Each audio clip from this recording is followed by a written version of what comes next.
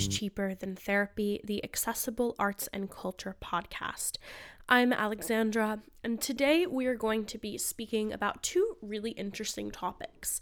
In the latter half of the episode, I interview Olivia at the Art Loss Register, which is a database that keeps track of lost and stolen art. We talk about some really infamous cases of stolen art, as well as talking about the mission to keep track of art in Ukraine museums in case works are stolen in the future by the Russian army. And also we talk about big institutions like the British Museum coming to terms with their own collections of looted art. But first, I wanted to talk about something a bit lighter, although in my opinion, no less trivial, and that is the growing popularity of the old money aesthetic, or quiet luxury. So grab yourself a tea or a coffee. I have my coffee here from Redemption Roasters, highly recommend, and settle in to learn more about art and fashion in today's episode. So first to start, if you don't know, if you've never heard of the old money aesthetic, this is primarily a term that's been used on TikTok and I think to some extent Pinterest, and it's used to define the style that's associated with, quote, old money. There's a lot of disagreement about what actually counts as the old money aesthetic, including a series of TikTok videos debunking what people say it is. There's also this term quiet luxury, which is a term that I've seen more used in magazines and newspapers, and also Twitter to explain a similar idea, but maybe slightly less attached to the concept of old wealth. So some examples of this include recently Gwyneth Paltrow's court fashion was a big moment for this. We've seen lots of articles talking about this term quiet luxury. If you think of the show Succession, which I've not really seen much of, but I've seen a million times the TikTok sound about the ludicrously capacious bag. And it's brands like The Row, and it's this idea that is in both of these of kind of no logos, really expensive basics that aren't really showy. So why do I want to talk about this? Well, the first thing is just it's become really big.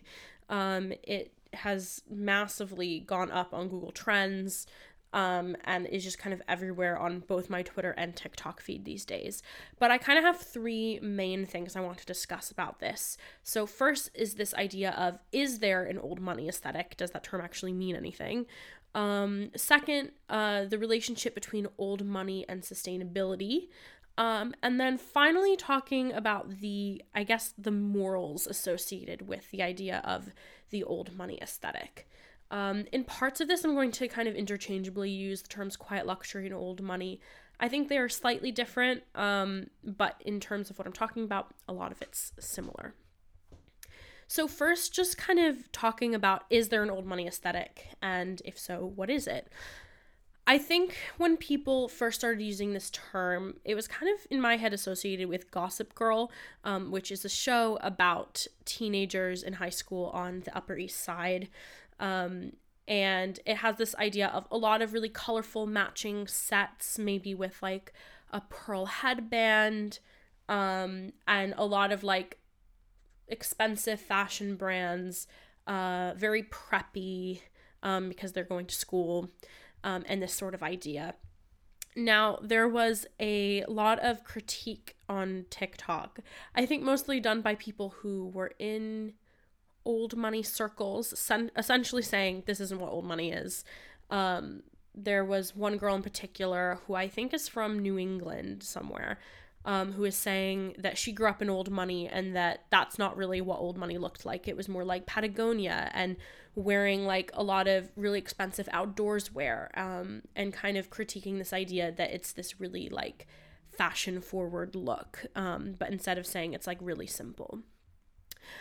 I think that it's really interesting to see this debate because I don't think that they actually are different at all. So So I'm going to just start by defining what old money is, according to Urban Dictionary, a very trusted source. Families in the US are often WASPs. They have a very distinctive style that includes brands such as Lily Pulitzer and Eliza B.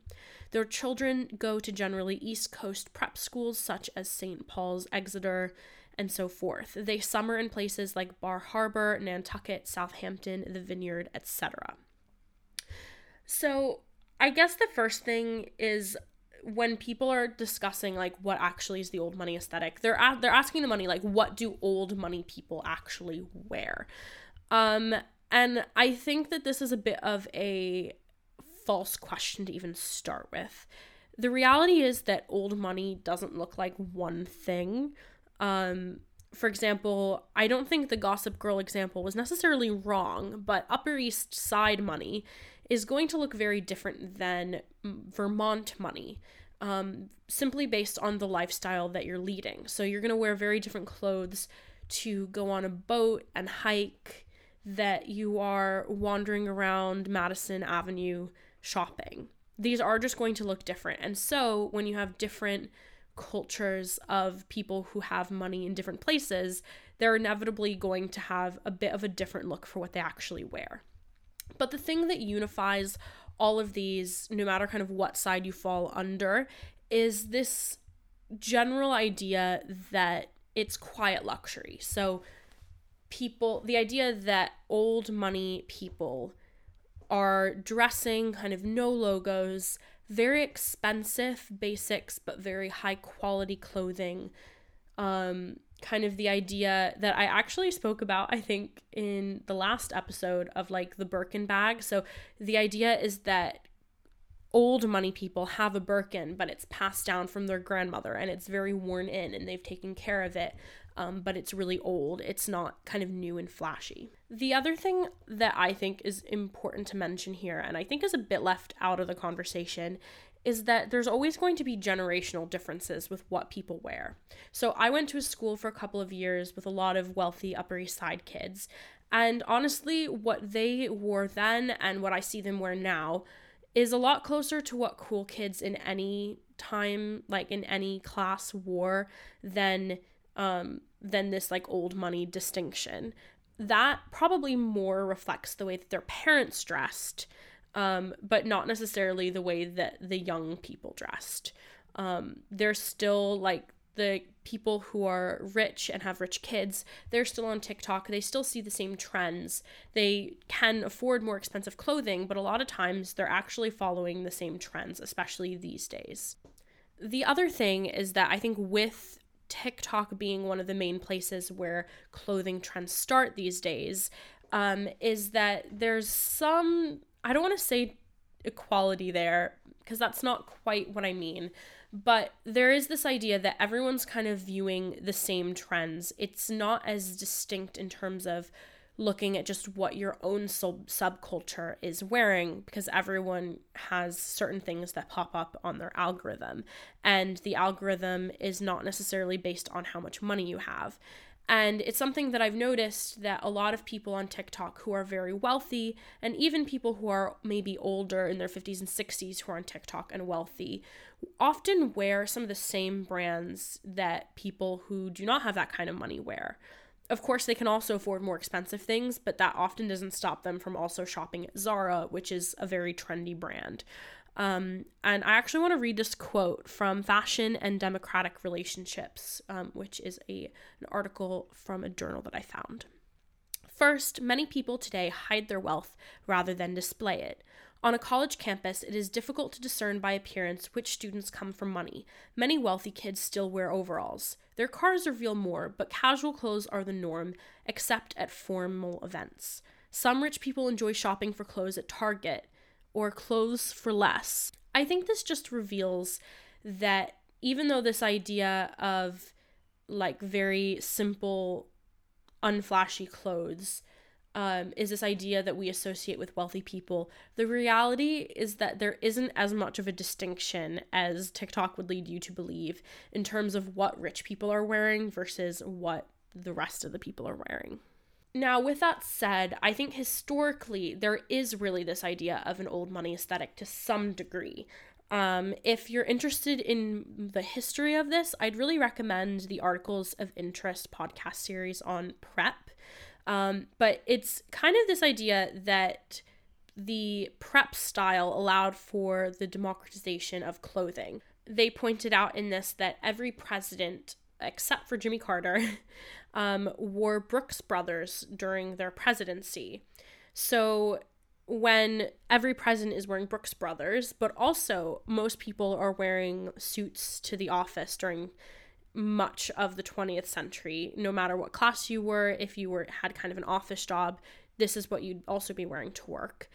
In a way, it's not so much of that the prep style showcases wealth, but rather that prep is this style that anyone can kind of get on board with to some degree, but the rich kind of have a better, more quality, more expensive version of it. And the old money idea of this is that if you have old money, you might have this idea that you didn't really earn your wealth, which you didn't.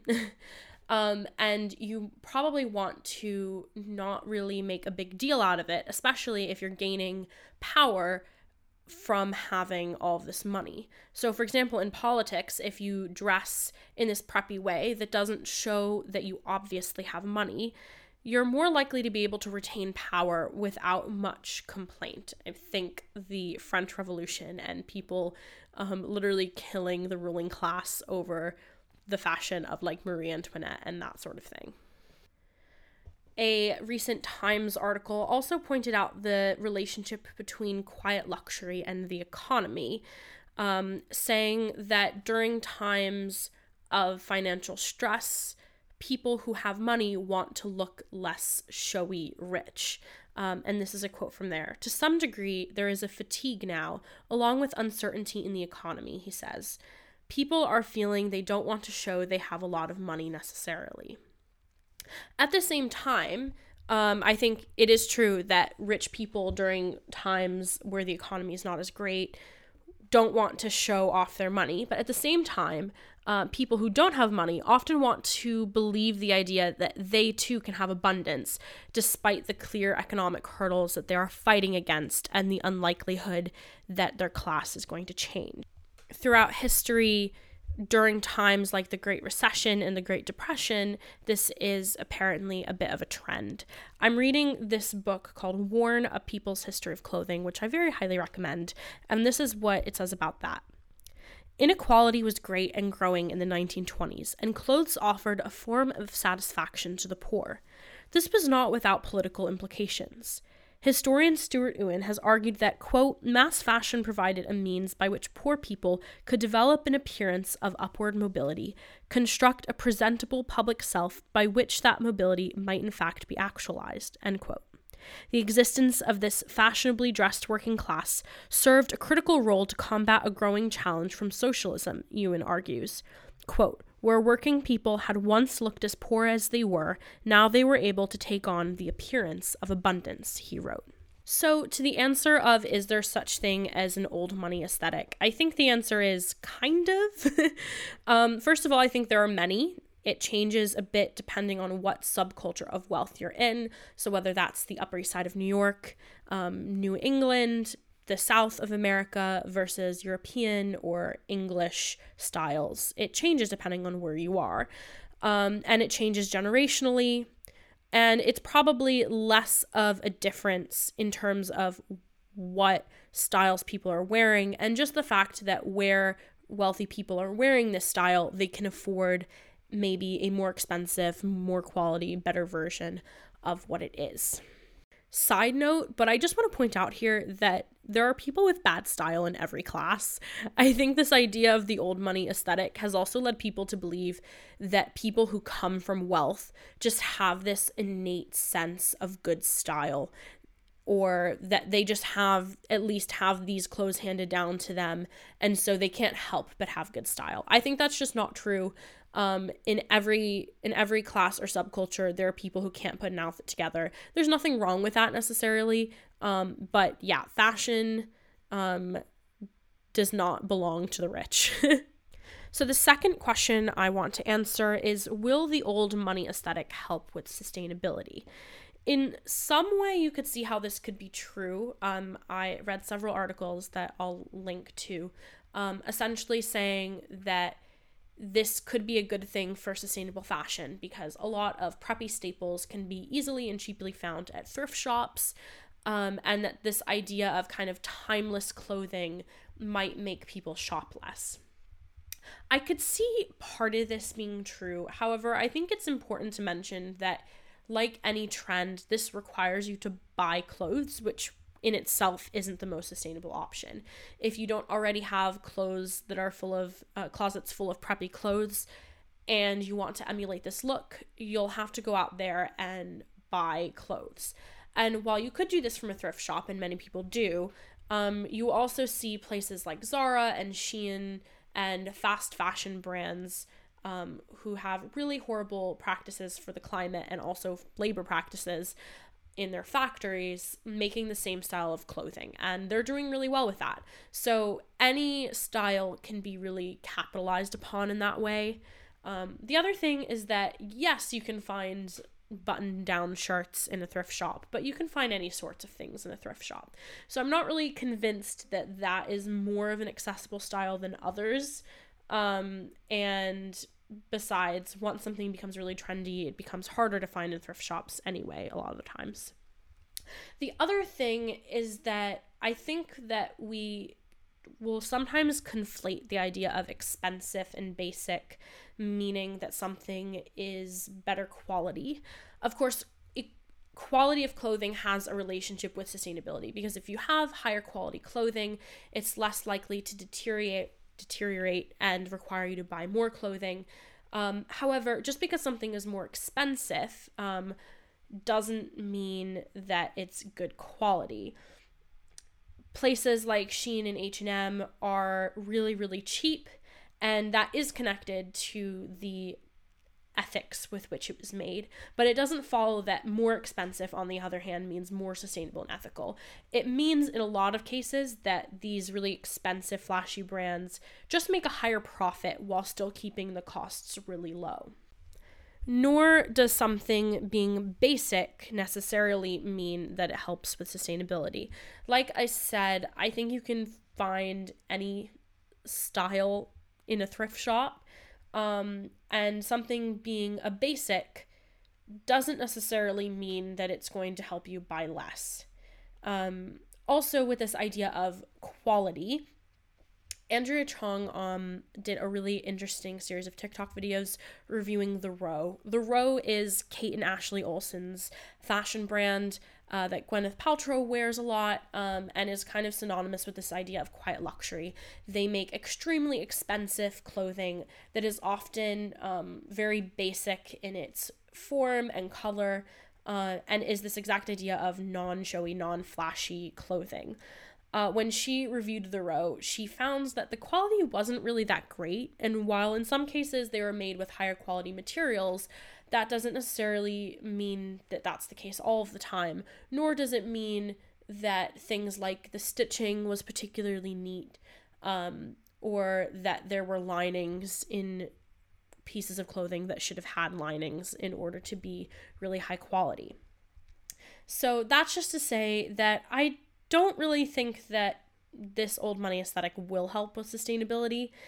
Encouraging people to follow a trend, no matter what the trend is, and have to buy all new clothes for it, is never going to be the most sustainable option. On an individual level, I could imagine for someone who likes the style that it could be a really sustainable option for them. But one style doesn't own that. If you have a particular style that you really like, it's possible to be sustainable or more sustainable within that style. Finally, and I think that this is probably the point I feel the most passionate about, is this idea of the moral values that we put on this idea of old money, and therefore the old money aesthetic. Often when fashion is spoken about in reference to old money and new money, The idea is that the old money is less showy with their wealth, they don't feel the need to show it off, and they live with it simply. Whereas people who have, quote, new money, want to have things with lots of logos and bling to show off the money they've recently acquired. It's also tied up with this idea that rich people are rich because they don't care about things like buying things to show off their wealth. So they have more money to save or invest. You find a lot of kind of grifty seminars teaching essentially this, that you'll get really rich if you just kind of stop caring about what you wear.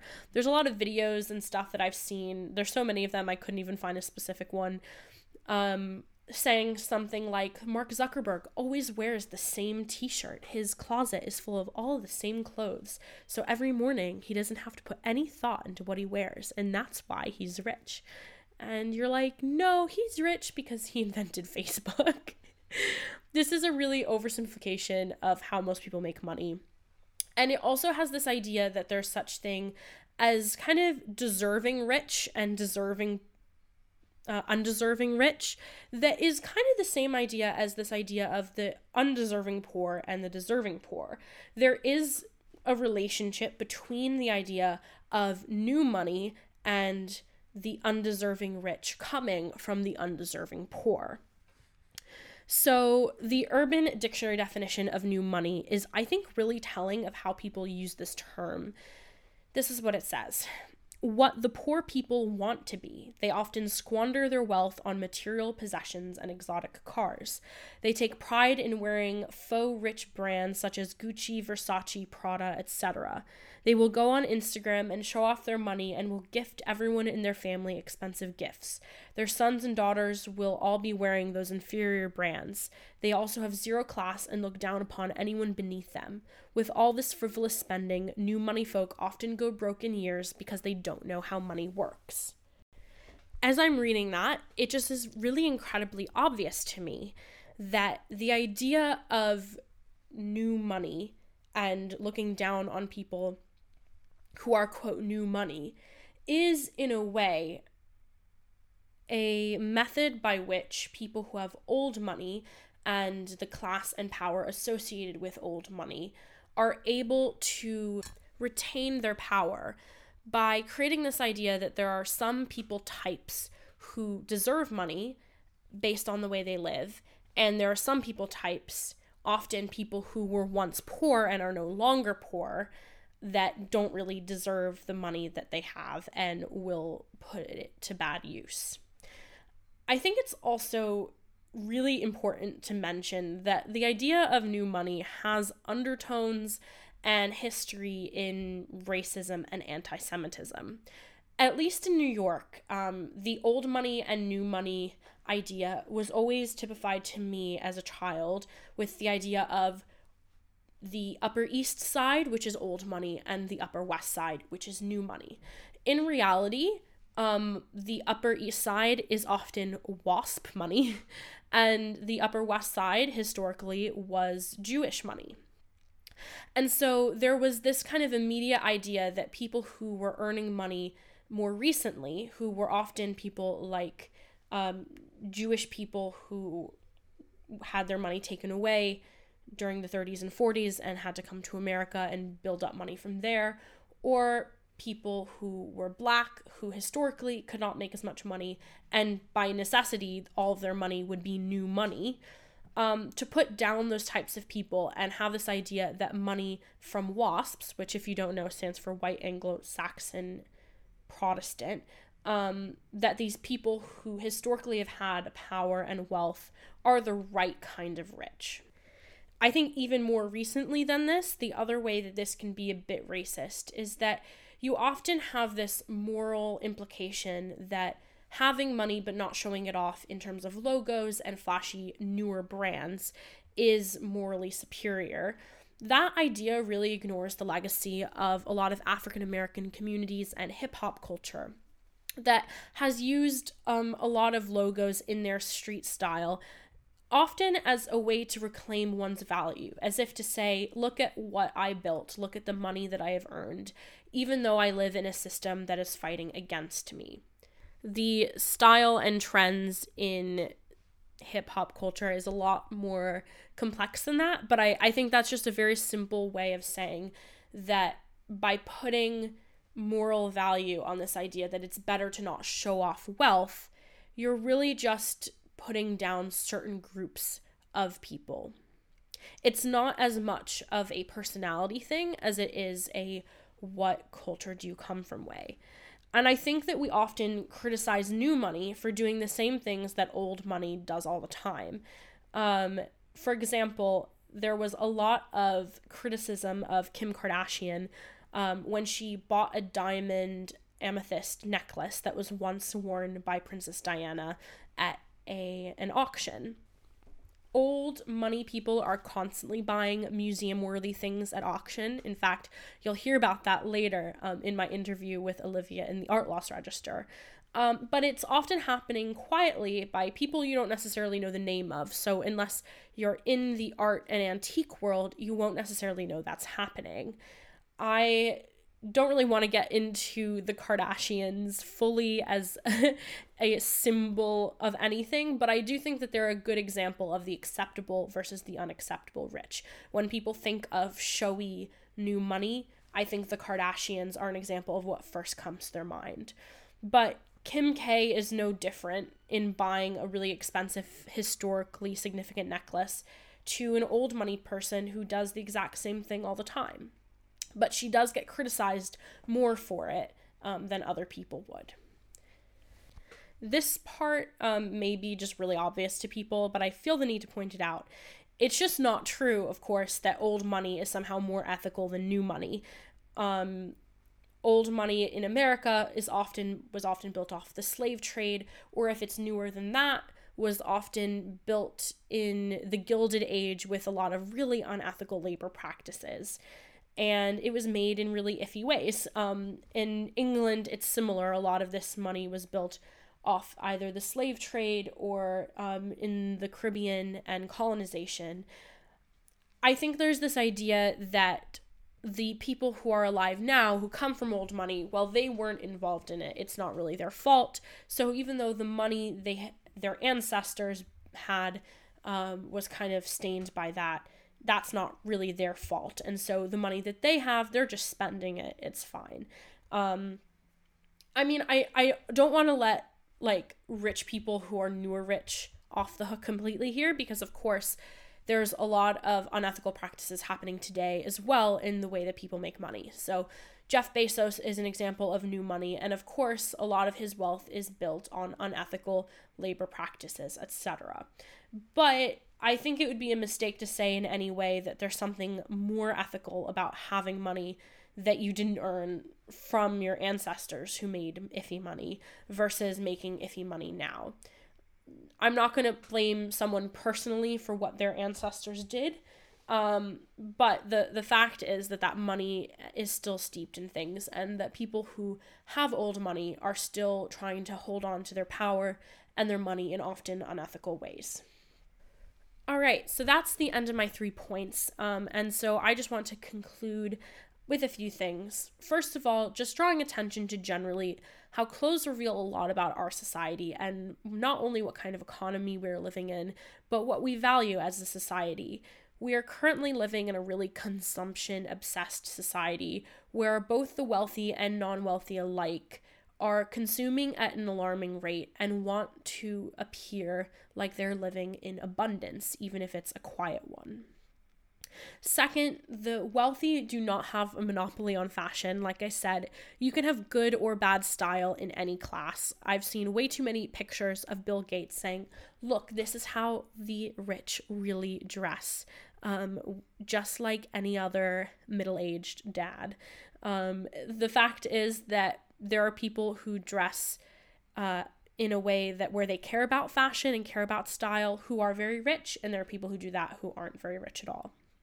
Finally, and most importantly, there shouldn't be any moral value attached to what style you dress with. I think this is a thing that's really hard for people to grasp, but you cannot put a bad moral label on someone who wears a lot of clothes with logos on them. Could you argue that they should be spending their money more ethically? Maybe, depending on the person. but no more than someone wearing a logoless version of Louis Vuitton, which is often more expensive, but you wouldn't be able to tell just from looking at them. I don't personally like the look of a lot of logos, but just because you personally don't like the look of something for yourself doesn't mean that disagreement with that is somehow unethical. When you feel yourself wanting to criticize a group of people because they dress a certain way, that's a moment where I'd really ask you to pause and reflect and think about what you're doing and where it's coming from. And I always think it's a good practice to think more critically about yourself and your own behaviors and practices than what you perceive from the behaviors and practices and dress of people externally to you. That's enough from me. This was a really in-depth conversation. I feel like I could have spoken about it for an hour longer, but we'll take a break, and then when we're back, we'll talk to Olivia about the Art Loss Register. Hi, Olivia. Thanks so much for joining me today. Thank you so much for having me, Alex. It's really nice to be here. So just to get started, for people who just kind of have no idea, what is the Art Loss Register and why does it exist? Sure. So the Art Loss Register is a big database of lost and stolen art. So we have over 700,000 items that are registered on our database. These range from things that were stolen during the Second World War by the Nazis, to things that were stolen in house burglaries and thefts, to things that are partially owned by people or put up as collateral for a loan. So we have lots of different types of registrations and sort of types of ownership that we register. And it also includes items that are at risk of being looted, for example, antiquities or cultural heritage, and also includes items that are that we know are in certain collections, so that if they ever appear on the market, then we know that there might be an issue, as they should really be back in the collection where they were registered. So that's sort of fundamentally what the ALR, the Art Loss Register, is. And we're sort of necessary because the art market is obviously a huge market, and it involves so many transactions every day, so many different parties are involved, and we really provide due diligence for the art market and make sure that any piece of art or object that's being offered for sale, being bought or sold, is being sold in kind of the most, it's being sold with no claims attached to it. So, for example, if something is searched with us and we have a match on our database, it means that there is an issue with this piece, and before it is sold, we need to work out what the issue is and try and kind of come to some sort of arrangement in order to either be able to sell it or be able to return it to its rightful owner. So if I'm understanding correctly, if someone is looking to sell or buy a piece of art, they could use the services of the Art Loss Register to look it up, maybe do a bit of research into it, make sure that the item has not been stolen at some point in its history, and everything is, I guess, as you said, due diligence. Yeah, absolutely. I think that's a great way of putting it. I mean, I think because we work with dealers, auction houses, museums, banks and lenders, and private individuals who are looking to make sure that they are either buying or they are selling an item that where they are not passing on any kind of issues with title or anything like that. So they themselves are doing their due diligence to make sure that this piece of art or this object has been checked and is okay to be sold and doesn't need to be returned to someone or a country or a body or something like that. I think the biggest thing that comes to my mind when I think of stolen art, at least on the individual basis rather than like the institutional one, is just like the Nazis. Right. So I think that's probably the biggest thing I think of, is because I feel like you always see it in the news of, oh, this piece was found to have actually been either stolen or looted, or sometimes there are some cases as well in which it may not have actually been stolen without any consent at all, but maybe it was kind of like almost like a forced purchase. Exactly. Of a Jewish person who was kind of like fleeing Germany at the time, or that kind of thing. I mean, am I on the right track? Is that something that you guys deal with? Definitely, yes. I think that's a really good way of putting it. I mean, we have, so at the ALR we have a department who works on restitution and provenance research for the period 1933 to 1946, and so with them, exactly as you say, it's not always the case that, you know, Goering or another Nazi would go into someone's house and steal their art. Of course, that did happen, but lots of the time there were, as you say, these forced sales where in order to acquire an exit visa or in order to protect their families, Jewish dealers or Jewish collectors would have to essentially sell their collection for a fraction of its worth. They would have to sell it to people that were friends of the regime or the regime itself. They would often have to go through forced auction sales, and they would really have to do this because otherwise their lives would have been even more in danger than they already were. So it's certainly not just a question of outright theft, it's also a question of coercion, it's a question of the kind of power structure between a Nazi and someone they deemed so far beneath them that they believed that they could do whatever they pleased with their property. So that's certainly a huge part of our work, and I think there are certainly more and more items coming up for sale. You know, now we're 2 to 3 generations on from the war, and there are still items coming up for sale that have difficult provenance, that have problematic histories, and you know, I think it's not likely to go away anytime soon. You're slowly ruining my fantastical image of just like a man in a turtleneck stealing art and being just this like romantic art thief. I'm so sorry. I know. When you dig into it, it's like, oh God, this is horrible. So it sounds kind of romantic, doesn't it? Like right. On just like on a very simple notion, like someone just kind of going in and stealing art. It sounds kind of romantic to me. Oh, completely. And I think also we've been seeing films like the Thomas Crown affair was certainly a huge influence over me, and sort of the Ocean's 11 films and things like that, where actually it's sort of art crime is quite fun because the victims are sort of these huge corporations or these huge museums that, you know, maybe don't need you to feel sorry for them, but it's the kind of reality is definitely a lot more unfortunate, which is a shame for all of our sort of romantic ideals to do with art crime. Yeah.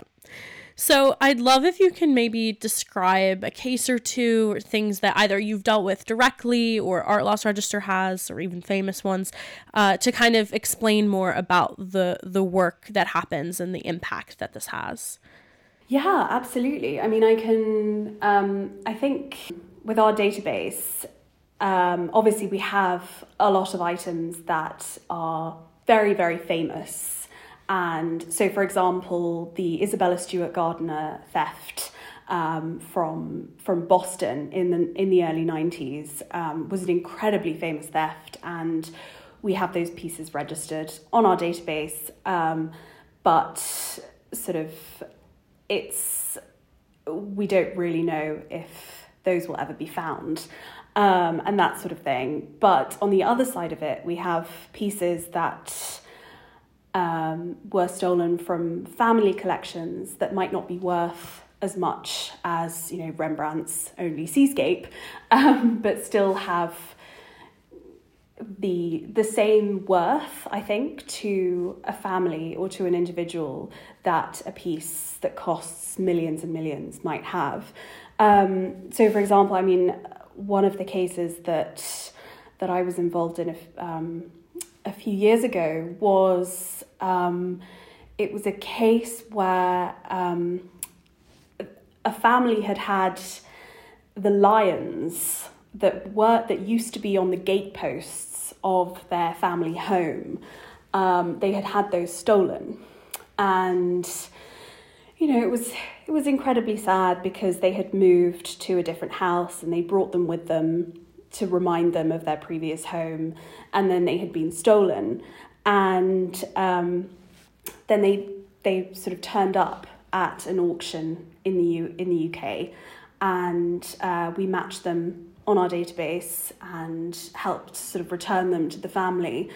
And it was really lovely seeing kind of how personal that sort of thing can be, because I think when you think of art crime, you do think of the sort of big famous thefts and the £1 million pictures and everything like that, but actually art means so much to individuals, no matter how much it's worth and everything like that. And so I think this case really, it was quite early on in my work at the Art Loss Register, because I've now been here since 2019, and it was really lovely to see how actually the database can help ordinary families return something that they didn't really ever believe would be returned to them in the first place, but in the end it was. And I think that's probably sort of one of my favourites, and also it kind of illustrates the relationship that we have with our auction house clients, which I think is pretty fundamental to, I mean, it is fundamental to our business.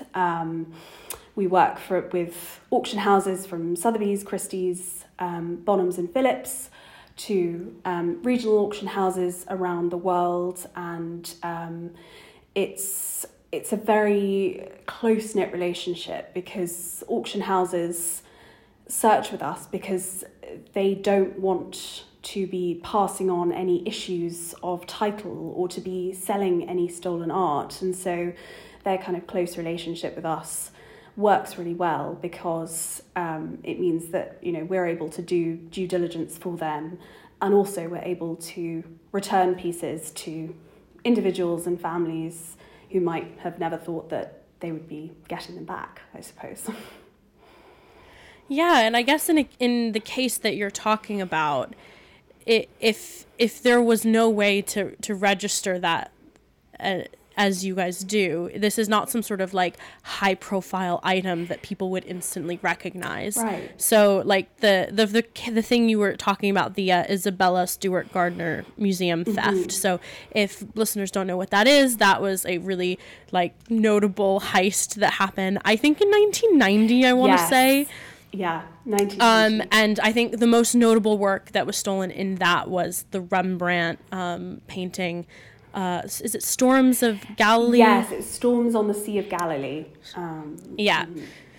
And so this is like everyone knew about this at the time, and, you know, people are still learning about it. I think I read a book about it recently. This is like a very high profile case of an art theft. So of course, if you just showed up to like the London Art Fair and saw, you know, Rembrandt Storms on the Sea of Galilee, you know, you wouldn't really be able to do that, because everyone knows that it's been stolen as soon as you see it. And it is, if it's claiming to be real, like there's like a really obvious case there where you're like, this seems suspicious. Exactly. whereas in the case of something like this family that you guys dealt with, you know, if these like lions showed up on like in like an antique shop or a vintage sale or in, you know, any kind of auction house, most people would have no idea. It doesn't have that kind of like name renowned where they're like, ah, yes, that thing that was stolen from this random family. So I guess that kind of is a really good example of like, even though that's not as like big name, that actually is kind of where the important work is done.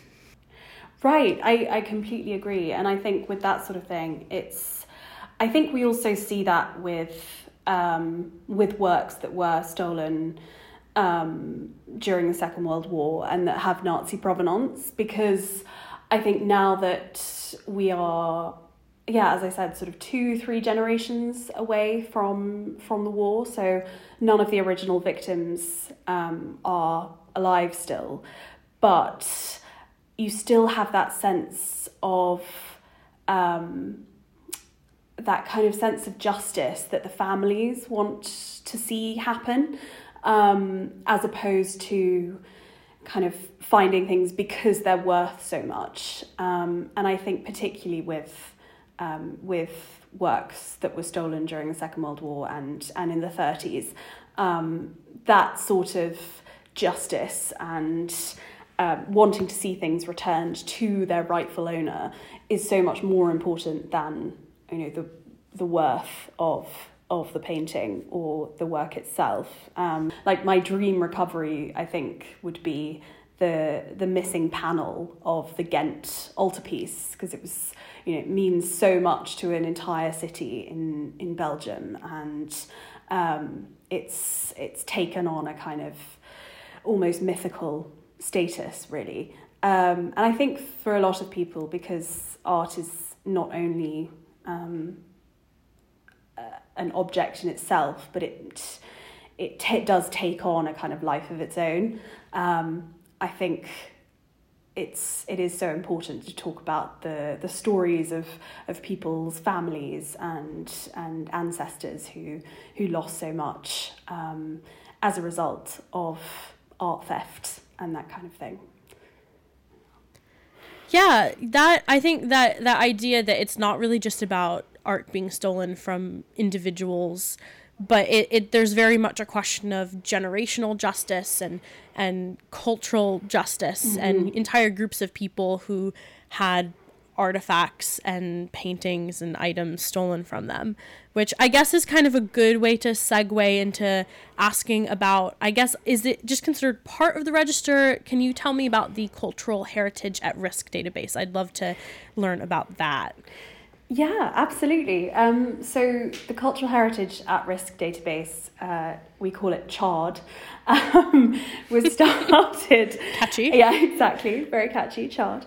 It was started a few years ago by a colleague of mine, Will Corner, who essentially wanted a way of protecting heritage and cultural property almost sort of before it is at risk, really. So we have a number of pieces on our database that are sort of registered through CHARD, and it's all part of the same database. So when someone searches something with us, we always check CHARD, just as we always check Interpol and the Carabinieri database and all of that. So an example of CHARD would be, at the moment we are registering quite a lot of museum collections in Ukraine, so that if, you know, we know that the Russians and the Russian army are looting Ukrainian museums and collections, and they're taking them to the Crimea, and the reason that they're sort of doing this, I think we've seen a lot in history, that a way to kind of remove people's ownership of culture and a way to sort of remove people's willingness to fight on is to take away their history and take away their rights to defend that history. So with CHARD, what we're doing is trying to register as much Ukrainian cultural heritage as we can. So whether that's sort of Scythian gold from Central Asia, or if it's paintings in collections in museums in Lviv and Odessa and Kherson. It's really so that if those pieces come up in the future, and it may not be an immediate future, it might be kind of 5 to 10 years, but if these pieces do come up on the art market, then we can say, actually, this piece shouldn't be for sale because it belongs to Ukraine and it should be returned. And so I think that's a kind of example of how Chard works and the sort of thing that we register. So we register pieces that are at risk of destruction, of looting, whether it's environmental destruction, civil wars. So we've registered a lot from Afghanistan and had quite an interesting recovery of a piece from Afghanistan a few years ago, which was, I think, one of the first times that we'd seen Chard in action, really. First of many, and it was definitely one of my sort of favourite cases, really, because so this piece was a small Afghan sculpture, and it appeared for auction in a London auction house in late 2019. And we searched the piece against our database. It was one of our clients. And it matched with a piece that was registered as being in the Museum of Afghanistan in Kabul. So we were kind of quite confused as to why it should be on sale in London when it was last seen in Kabul and really should have been there. And it was certainly a huge joint effort, really, from the auction house and their consignor, who had no idea of its history, and I think lots of people don't. And the British Museum, as well as the Afghan authorities at the time, to kind of reunite this piece with its sort of fellow sculptures in the museum. And I remember it was quite bittersweet because we returned it, and sort of a few years later the Taliban took over, and they obviously don't have the greatest track record with cultural property, but again, it is one of those questions where you have to sort of remind yourself that it's not up to you. Ownership of art is never up to an individual. It's something that exists, and even if you don't like it, it should be where it belongs, really. And I think that was sort of one of the first times I'd seen a recovery where it was quite bittersweet, I think.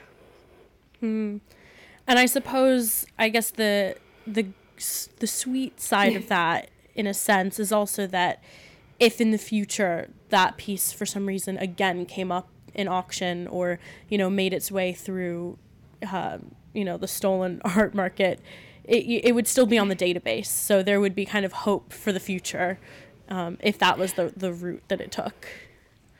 Yeah, absolutely. I think that's a really good way of putting it, because a lot of these items, if they come up, they might come up once or a few times, and at least we know that should it ever appear again, we know that we have it registered, and it won't be kind of left to be sold off. I guess the big looming question that I imagine most of my listeners will have in the back of their mind is, but what about all the art at the British Museum that we know was stolen? Yeah. So I I know that, just for the record, Olivia does not have the personal authority to tell the British Museum what to do or anything like that. But I'd just love to get your opinion on this, because I think it's just made a lot of headlines recently, not only about the British Museum, but a lot of museums, the Metropolitan Museum of Art in New York as well, have a lot of items that we don't really even need a database to know that they have been stolen at some point. Right. And I guess, you can kind of give me your opinion on this, but I guess the Art Loss Register is almost looking forward, like for new acquisitions and new things that are happening, but maybe don't deal as much with stolen things that have already happened. Right. I think that's a really good way of putting it, kind of looking forward. I mean, I think the British Museum it's a really interesting case. And I think for me, there's been so much talk about the Parthenon marbles. And I think for me, the pieces that should be returned or should be talked about before the Parthenon marbles are the Benin bronzes, which, so just a kind of brief outline of the Benin bronzes. In 1897, a group of British soldiers were sent to Benin City, which is in what is now Nigeria, and then was the capital of a kingdom called the Kingdom of Benin. And these British soldiers looted many items from the royal court. Fortunately, a lot of the citizens of Benin City had fled, so kind of fortunately there wasn't so much bloodshed in that sort of way, but there was a kind of cultural pillage and a cultural looting. And now it's described as the punitive expedition, because these British soldiers were sent to punish Benin for sort of refusing to have a dialogue with their British counterparts, essentially, and it was all became quite violent, and so the British Army was sent in, and they essentially stole all of these pieces from the court, the royal court of Benin. And nowadays, those pieces are in collections sort of far and wide. The British Museum has a huge collection of them. So does the Louvre and the Met Museum, and they're also in private collections as well.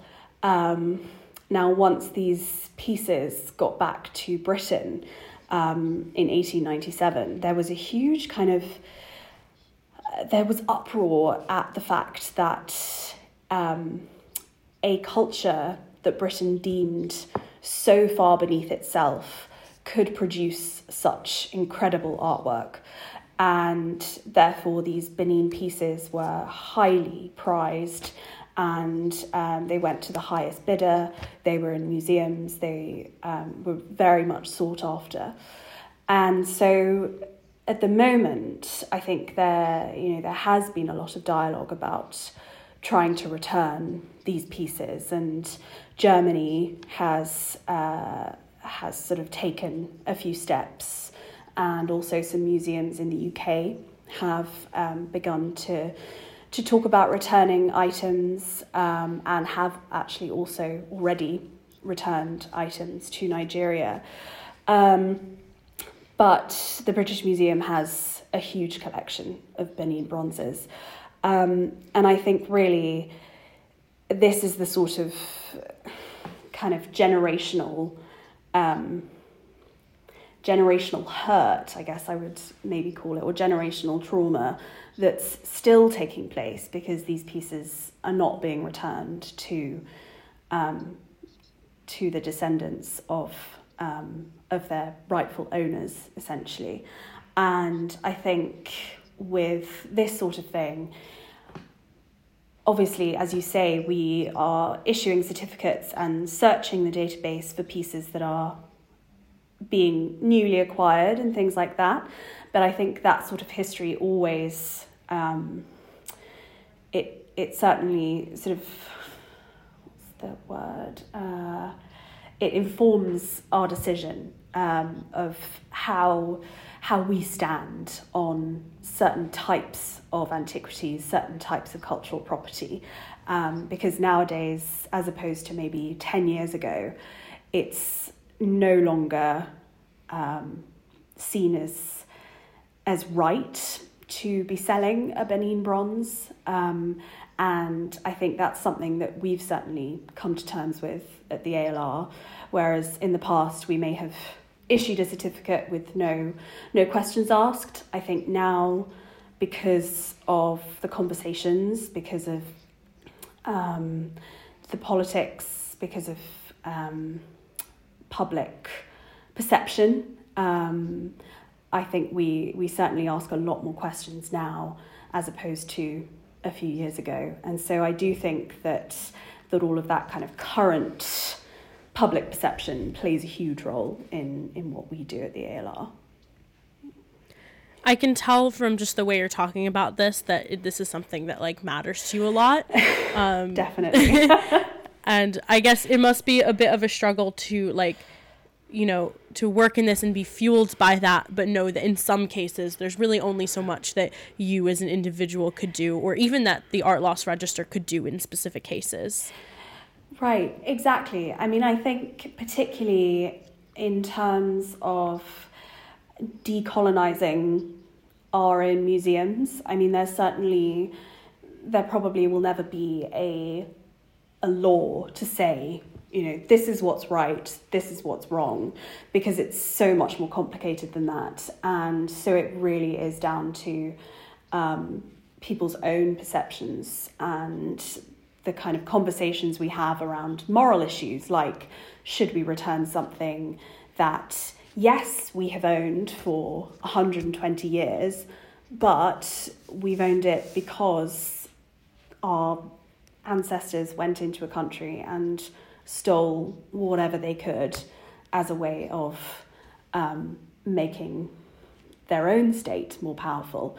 And so it's certainly more of a moral issue than a legal one, I guess, especially with the British Museum, because it's with that, you obviously have the 1963 British Museum Act.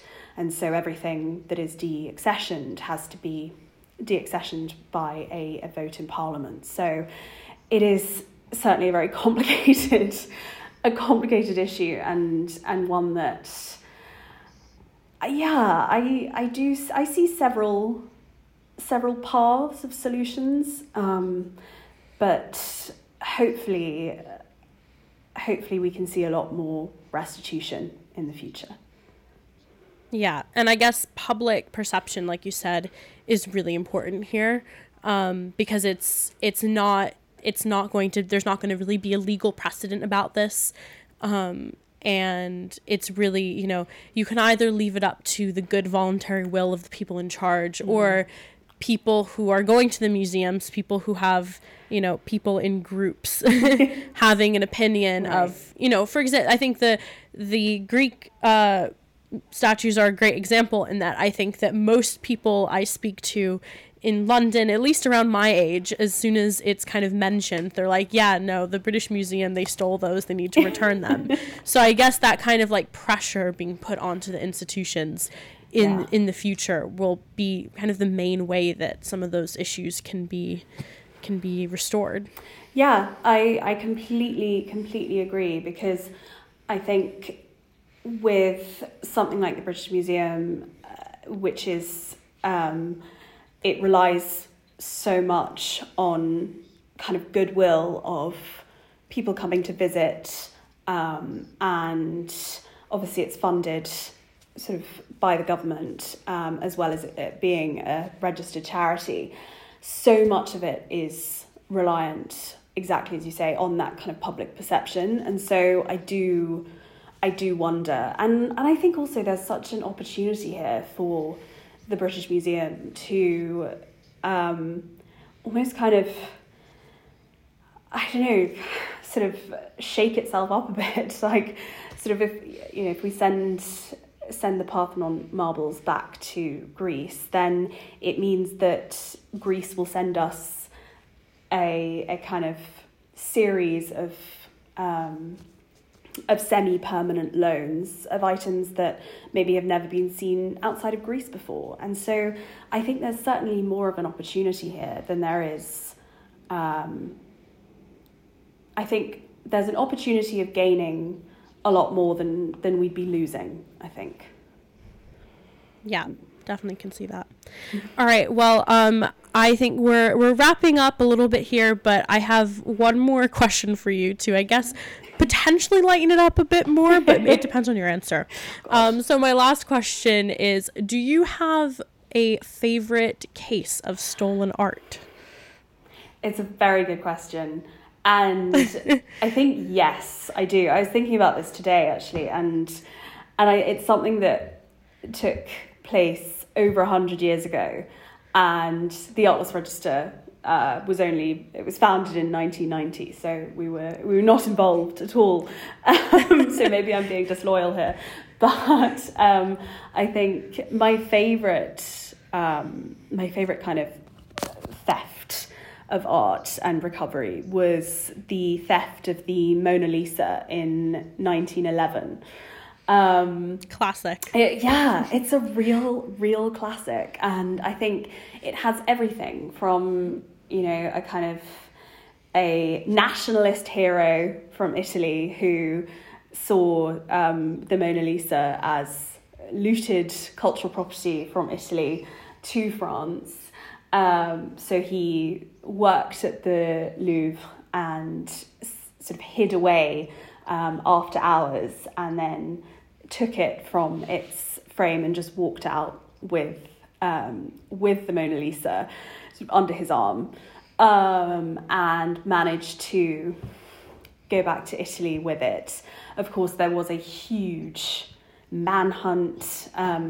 Picasso was even questioned about it at the time, and they thought maybe he had something to do with it. Of course, he was fully exonerated. And it was discovered in Florence when this man had got in touch with an Italian dealer in Florence to potentially set up a sale. And this Florentine dealer actually contacted the police and sort of set up a potential meeting with this person. And then when they arrived, he was arrested. But the Mona Lisa was put on display at the Uffizi for a brief time whilst it was in Florence, once they caught him, which I think is just lovely. A forced loan, exactly, so to speak. Exactly. And you think, actually, that's kind of the best way that this could end, because, this is exactly probably what the thief really wanted. It was being shown in Italy for a little bit of time, and then it was obviously returned to France. And the thief got very, very little, got basically no punishment, which I think is also quite nice. And yeah, I think that's probably my favourite, just because I think it highlights again the complexity of ownership and that art, and certainly the art that I deal with, which are antiquities and cultural property, they have a very, very long history. And so the Mona Lisa was bought by the King of France, and so therefore it was not forcibly removed from Italy, but there is that question of ownership. And I think we're still seeing that today. And it's certainly become more and more important, I think, today, particularly when you look at items that do mean so much to countries and to cultures, from pre-Columbian to China. So yeah, that's definitely, I think that's one of my favorites. I feel like I'm waiting for the part of the story where you tell me that the Italian man who handed the guy into the police then went on to found the Art Loss Register. Well, funnily you should mention that. That would be amazing. Oh my that would be the gosh. one thing that could make the story better, I think. Exactly. You know what? Maybe I'm going to try and find some sort of family connection to this Florentine dealer. Yeah, leave that with me. Great. Well, thank you so much, Olivia. This has been really great. I've learned a lot about art theft and yeah, the database. So if people are interested in knowing more about this and yeah, I guess keeping up to date with the things that the Art Loss Register is doing, what's the best way for them to do that? Yes. So the best way, so we have a website, which is just www.artloss.com. And then also our Instagram is Art Loss Register, all one word, all lowercase. And you can keep up with us there. Great. Thank you so much. Thank you so much. This has been absolutely lovely. Thank you for having me. Well, that's all for today. I hope that this episode gave you a lot to think about because it definitely gave me a lot to think about. If you'd like to continue on this conversation, I'd love to talk to you more about it. You can follow me on Twitter at agkytka. That's AGKYTKA. And I'd love to chat to you more about it. You can also leave a review on Spotify or Apple Podcasts, which is always really helpful for the podcast. The production of this episode is all done by me, Alexandra Kitka-Sharp, and a big shout out and thank you to Carol Liu for the music. See you next time.